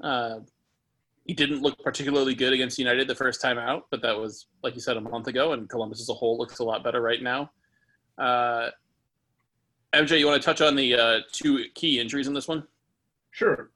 Darlington Nagbe has been having his knees got knocked. I forget which game where he had a collision, and basically one or both of his knees have been swelling up. So we don't know if he's going to be out or not. And Lucas Zelleron, their Argentinian DP, who's fucking phenomenal, has been struggling with MCL grade 1 strain. Now, it's just grade 1, and so that usually means like 2 weeks, and it's been about 2 weeks, but I don't think he's back this game. But if they're missing both of those players, yes, it makes Minnesota United's job easier. They're still winning without those two guys. Yeah. Zelleron played 20 minutes on their last game, so I think he may not start in this game, but I think Lucas Zelleron will get on the pitch for Columbus. So yeah, he played in their recent match. So I missed that update. Thank you, David. Yeah, the big thing I think for that you got to talk about for Columbus is they're not scoring a ton of goals, but they're not conceding any goals. They have 9 shutouts in their 12 games. They've conceded 4 goals through their first 12 matches. So this is going to be a low scoring affair. Either way, however it shakes out. So the defense and their defense, Jonathan Mensah, one of their center backs from Ghana, has been outstanding for Columbus, both in the MLS's back tournament and in their games so far. Yeah, and on just to piggyback on that, David, we've been going against a lot of teams that have weakness at center backs. I'm thinking of Houston with Struna and Figueroa. I'm thinking of the Sporting Kansas City with Beasler and Punchek, or whoever they try to put alongside Beasler. I'm thinking of Real Salt Lake. This will not be one of those games. Jonathan Mensah is a boss in the box. He knows how to defend. He knows how to lead a back line. So I think goals will be hard to come by, like what you guys said. Kamara is technically available for this game, which gives United the best chance they've ever had against a banging center back like Mensah. Could be a really interesting test. I mean, we'll get into this here in a sec, but Minnesota is going to be trotting out a very strange lineup no matter what. And it could be really fun to see Roman Metner put in 85 crosses and see how many times he can find Kei Kamara's head. It's probably our best chance of scoring, if I'm being honest. Yeah, for sure. And I'll shout so Harrison Affel is their right back, Valenzuela is their left back, and then Abubakar Keita is the other center back. And again, that's been a pretty standard back line for Columbus. So let's talk a little bit about how we think, how should United play them. Let's talk a little bit more about specifically, we're missing Grey Goose. How do we think Minnesota will line up? Are we just going to plug in Hairston or Ja'Cory Hayes, or do we think we might see a slightly different rotated lineup for this match? I guess obviously, we don't know about Dabasi, we don't know about Molino, what their injuries are like. So we're speculating there. But assuming that they're both healthy, what do we think we see for Minnesota, and then how do we attack Columbus, a team that has again only given up 4 goals in 12 games? Okay, I think from the center midfield standpoint, I wish they would start Dotson and Ja'Cory Hayes, as aggressive as that is, and I don't know which one of those has the defensive responsibility. Probably Dotson. That's what I would like to see, is play the kids, put Dotson and Ja'Cory Hayes in the center midfield. I think what's gonna happen is Musa is gonna get the starting spot at the 6, despite how atrocious he's looked. And I think they're going to give Dotson Grey Goose's spot at the number 8. I'm assuming if Dabasi's not healthy, that Aha is obviously going to be in there. And I hope, regardless if Molino can jog or not, that Edwards gets a start on left wing. But again, if Molino can breathe, Heath is probably going to start him. I'm going to choose to be an optimist about this. Sort of. a very strange kind of optimist. The realist bit of this is Minnesota United needs to punt this game. I don't care if they write Chacon and they put Opara as a starter, but don't tell him or fly him to Columbus. And they'll be like, oh, whoops, there was a miscommunication. And that, like, fake 100 COVID tests. Fake 100 positive COVID tests. I want no part of this game. There is nothing about this game that benefits Minnesota United. It's an East Conference opponent. It's a game they're unlikely to win anyway. You take absolutely no chances. And so the optimist bit out of that is I think Heath realizes that. I think he looks at Kevin Molino. He knows that hamstring at the best of times can be a little bit bulky after this fixture list and after he went down with it. I think he looks at this and goes, I'm not risking that. I'm not touching Kevin Molino in this game. Kevin Molino, I suspect, will not make the 18. If Kamara is healthy, which there's no reason to believe he isn't, and I think he then becomes eligible for this game, I think you start him. I think you start Thomas Chacon. To MJ's point, I'd love to see Dotson and Ja'Cory Hayes in the center of the park. Like, Minnesota does not have the personnel they need to win this game in the counterattack. This is not going to be a recreation of the great game these two teams played down in Orlando. So what they should do is try something. Earlier in the podcast, both MJ and David, you talked about this team needs to learn. They need to figure out a different way of doing things. This is the lab, boys. You can't win this game. So use it as a lesson. Figure out, okay, if there's a team that we know we can't beat in a bunker encounter, how do we beat them on the attack? Like, I hope Minnesota has 65% possession. I hope Dotson shoots from 30 yards or more twice. I hope Reynoso tries to dribble 60 guys over the course of the entire game, and everything else is a ball into Kai Kamara's head. That'll make me happy because it'll be this team trying to figure out how to win a game like this that is completely unwinnable. Playing for a draw, playing for, well, we played our strength and their strength was just a little stronger than our strength. That's idiocy. Minnesota United does not have the personnel to play this game the way that they did last time out. So fucking try something new. All right, about 90 minutes in, Minnesota intern. Minnesota cannot win this game, the Daves I know. Put that on the fucking bulletin board. I got to admit, this is worse than getting coffee. Like, if there's actually an intern assigned to this, when the office opens back up and I'm back seeing Minnesota United employees with some frequency, yeah, whoever you are, just tell me and I'll buy you a drink down in the canteen. I mean, you're not wrong. If someone is paid to listen to us, my God, yeah, it's bad for them. Yeah, no shit. I have to do it to edit it, and it's the fucking worst. I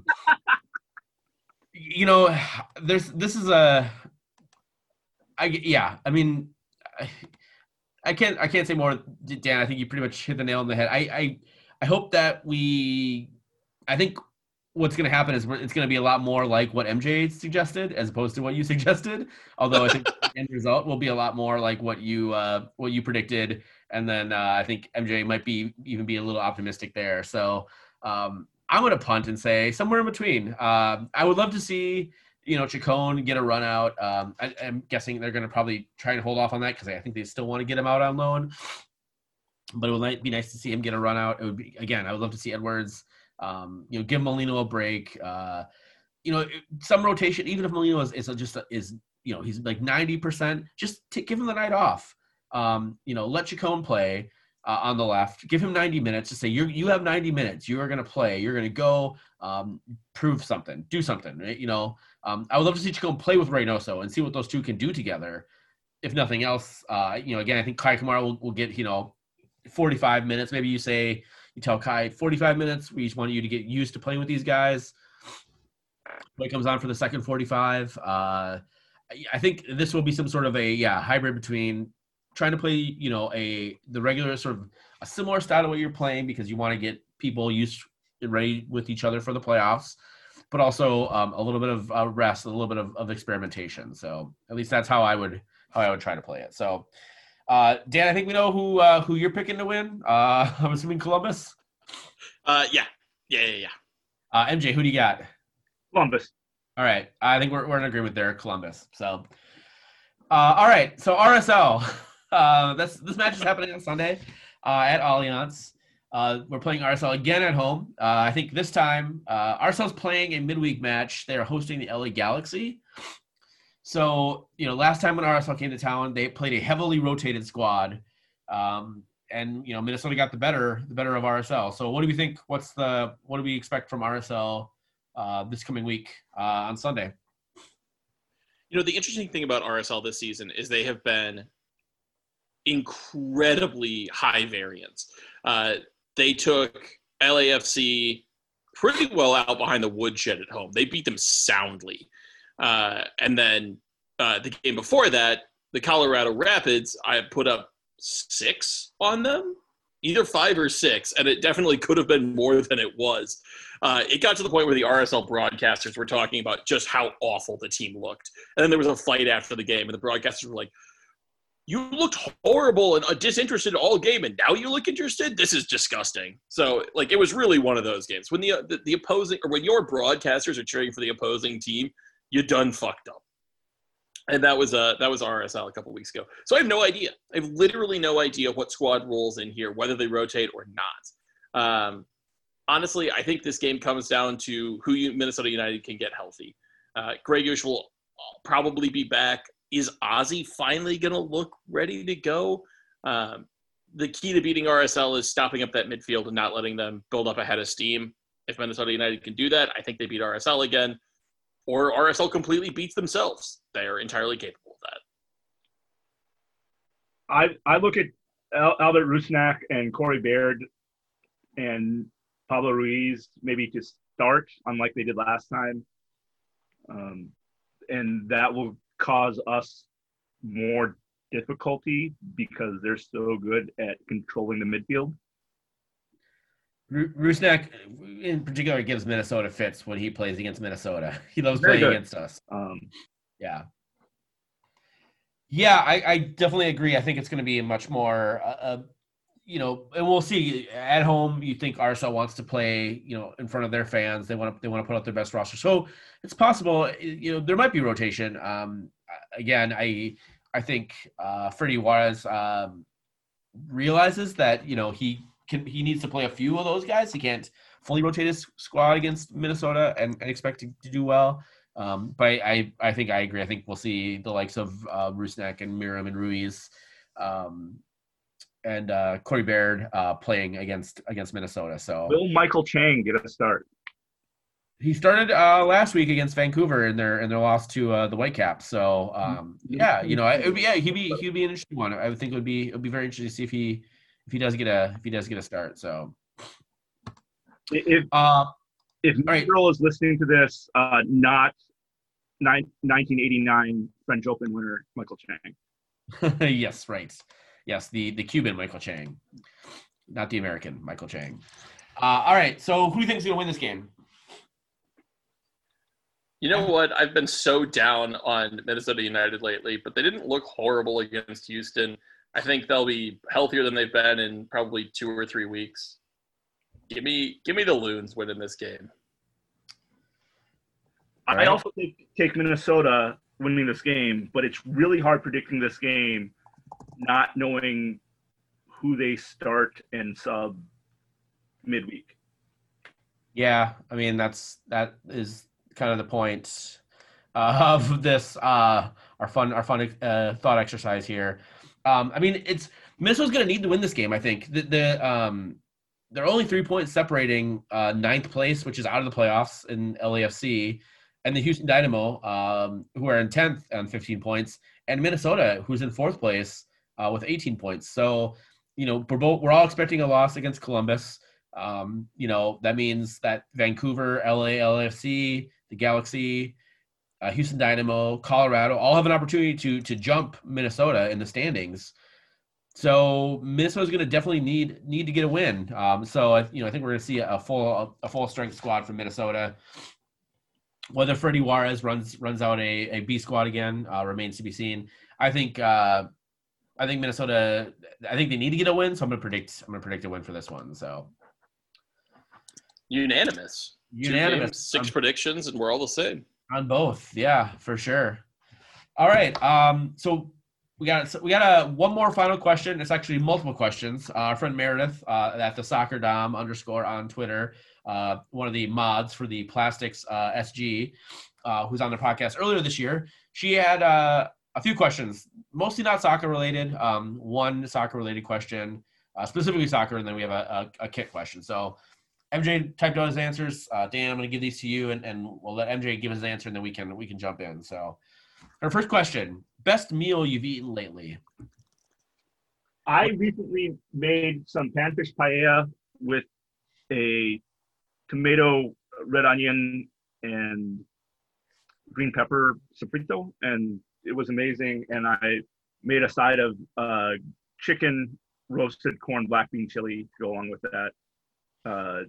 And no, I have no Mexican or Spanish roots, and I know those two are bitter rivals, but I just wanted to combine them on the plate for me. Nice. Well, last week I marinated some chicken bell peppers, red and yellow bell peppers, in a olive oil, olives, lemon juice, bunch of spices, marinated that for like 6 hours, and then threw all that shit on the grill and then served that over rice. That's the best meal I've had in a while, and something I made. So yeah, I've gotten a lot of use out of I got a grill for my birthday. I'm not sure if I told you guys on this podcast like 8 times, but it was fucking awesome, and I've been using it. I moved it up to our stoop so I can use it in the wintertime, so I can just step outside real quick and use the grill. So I'm gonna be grilling all winter. I'm gonna be a true Minnesotan. So, Dan, do you have a best meal you've eaten lately? Love it. I have serious grill envy because mine broke. So Right. I am in the process of trying to figure out why it broke. But instead of being a lovely electric smoker and grill combo that sits lovingly at like, so let's say 225, it heats up to like 450 in a matter of maybe 2 minutes. And it's real hard to cook anything at 450 for 2 minutes. So your hair, you can cook your hair. Yeah, I mean, that's true. If you want to lose an eyebrow, that's a great way to do it. The best thing I've made recently was the complete other end of the food preparation spectrum. I did a pork tenderloin sous vide. Oh, wow. Really, really, really simple herbs in there. So like rosemary, a little bit of basil and oregano. My ride or die food recommendation right now is anytime you see dry mustard on a recipe, you should mentally sub that for Chinese hot mustard. I have done that for every recipe that I have made this summer, and I have never once thought, yeah, that wasn't a great choice. It just adds this incredible extra character to it, and I am a huge fan. So we did that for, I think, like 2 hours, and then pan-seared it off. And then we did mashed potatoes with it, and it was just unbelievably good. It was legitimately the best pork I have ever had in my entire life, and I made it, and I was so proud. Nice. Did I ever tell you guys I make my own mustard? Do you really? No, but that's been on my list of condiments to make. So I fucking love making mustard. Mustard is the best, and it's not hard to make, and you can do a lot of really cool shit with mustard. So I highly recommend making your own mustard if you can. I bought a mortar and pestle just specifically so I could make my own mustard. It's fucking awesome. All right. Meredith's second question is, what do you miss most about attending the matches or attending matches? MJ? I miss the 2 H's, which for me are hugs and heckles. Oh, I was going to say hand jobs and hand skis? No, I miss hugs and heckles. I miss being able to hug people safely that I maybe only see every game day. You know, I only see them for soccer things. I don't hang out with them outside of soccer, and it's just fun to see them, catch up with them, talk, maybe share a drink, give them a hug. Can't do that anymore. And I miss heckling opposing players. So those are the 2 things I miss. Yeah, I mean, I think mine is in the same vein. It is seeing the people that I only really see for soccer related things, and high-fiving and yeah, hugging and sharing beers and, you know, buying people beer and the just the general like fandom of soccer, whether you're an opposing fan or you're a fan of the same team, like it's a in Minnesota and the U.S. specifically, it's its own little weird niche, right? There's not many sports where it's your own little weird, like professional sports in this country where it's like it's still a weird niche of weirdos doing weirdo things, and soccer, specifically Minnesota United and the Dark Clouds and all that. It's a bunch of weirdos doing weirdo shit. So I do miss more of that. So Dan.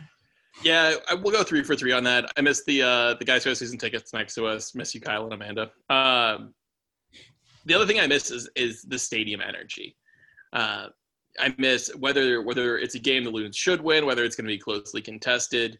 Man, Allianz just produces this vibe, and you walk in and you're like, yeah, let's go do this fucking thing. And it's just like you're there with 19,000 of your closest strangers, and everybody's there for the same thing, and you're all just super amped up. And I miss the pregame, like not the pregame ceremony, which is interminable, but just like the build.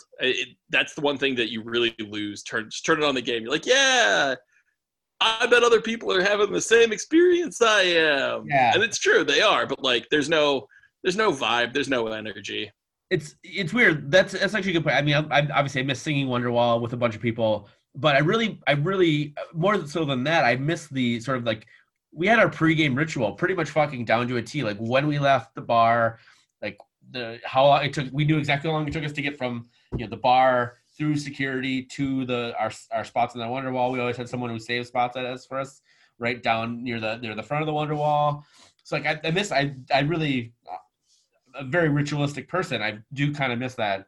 Because now it's like, oh yeah, if we're going to go watch it at Blackheart, like we show up like 10 minutes before the game starts, and like there's like 7 other people there, so it's like, okay, cool. It's like we don't have a ritual now where to start the games or to watch the games. So that's a good point.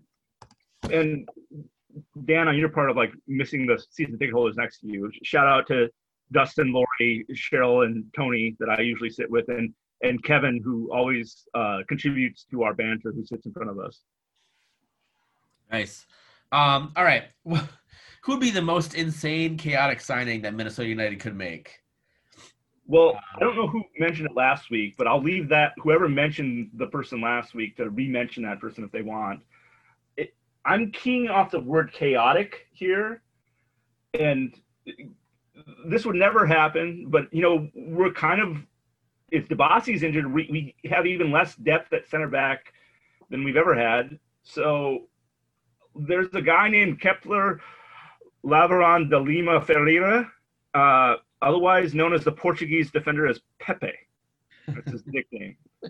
And he would be the most chaotic person that Minnesota United could ever bring in here. That, when you think of Minnesota nice, think of like the opposite of that. That's fair. Dan? I feel like the exact opposite of Minnesota nice is Nigel de Jong, but I'm pretty sure he's retired. True, yeah.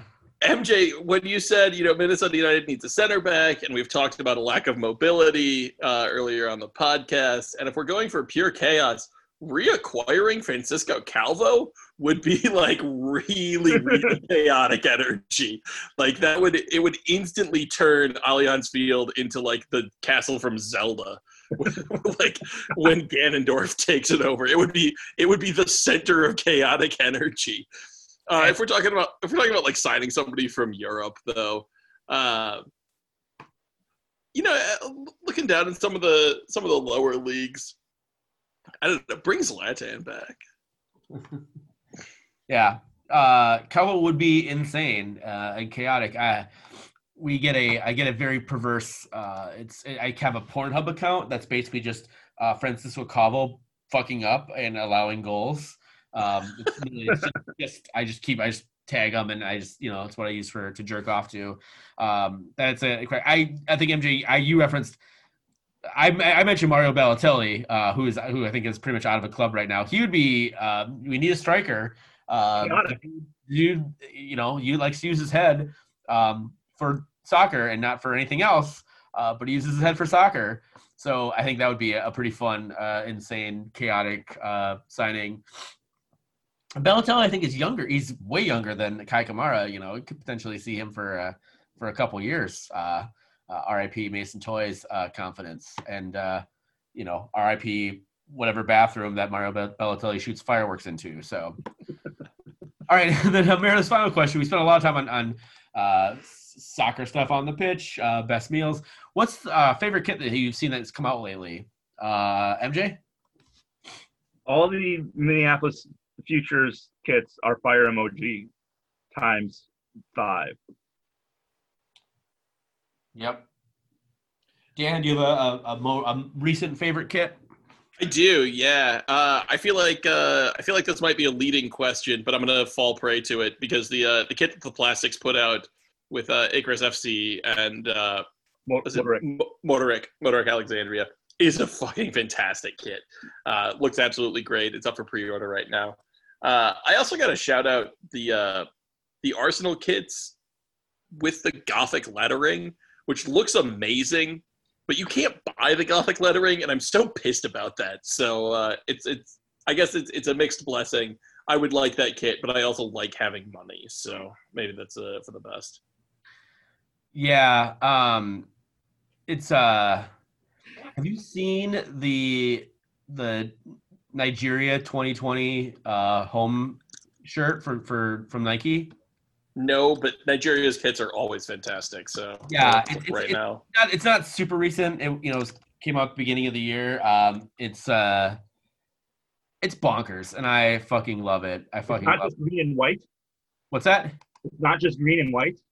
Yeah. It's got a couple different shades of green on it. I'm seeing it now. It's great. It's fucking fantastic. Oh, that's awesome. So yeah, there you go. I like that one. I like that. I definitely like and you're right, Nigeria, whatever they do for Nigeria for Nike, it's get on it. They're hard to find as well, because they're fucking awesome shirts. So that would be the one that I have. And again, I'm also don't have any money to spend on kits. So I'm refraining from buying anything until I get a job. And once I get a job, I'm gonna probably buy 3 or 4 different kits I have lined up. So all right. That brings us to the end of the podcast. That was a good one, guys. I think we kept it under 2 hours as well, so good job. Don't forget to rate and review our podcast wherever you listen to this fun-ass podcast. DavesIKnow.com, patreon.com/thedavesknow. You can follow me at Texas Eller, Dan's at DWade, MJ is at MJ Matsui. We are at TDIKMN. Well, it's mostly me at TDIKMN on the Twitter. So thanks, everybody. We'll chat with you all next week after 2-match week. So we've been the Dave You Know. This is the Dave I Know. We have got to try and work it out, 'cause we both know we can't do nothing at all. Oh, yeah. We do our thing, son. Long as you do yours, land here become fecund. Yeah. We do our thing, son. Through the act, we attract 2, hope to reach 1. We do our thing. Do it. Do it. We do our thing, son. Some will paint a piece, some will spray with a machine gun. It's mad work to be done. We do our thing, son. I can't do nothing at all. Y'all know we can't do nothing at all. Nah, yo, I can't do nothing at all. Y'all know we can't do nothing at all. GT. He don't do nothing at all. G.O. My guy King. He don't do nothing at all. The mass line.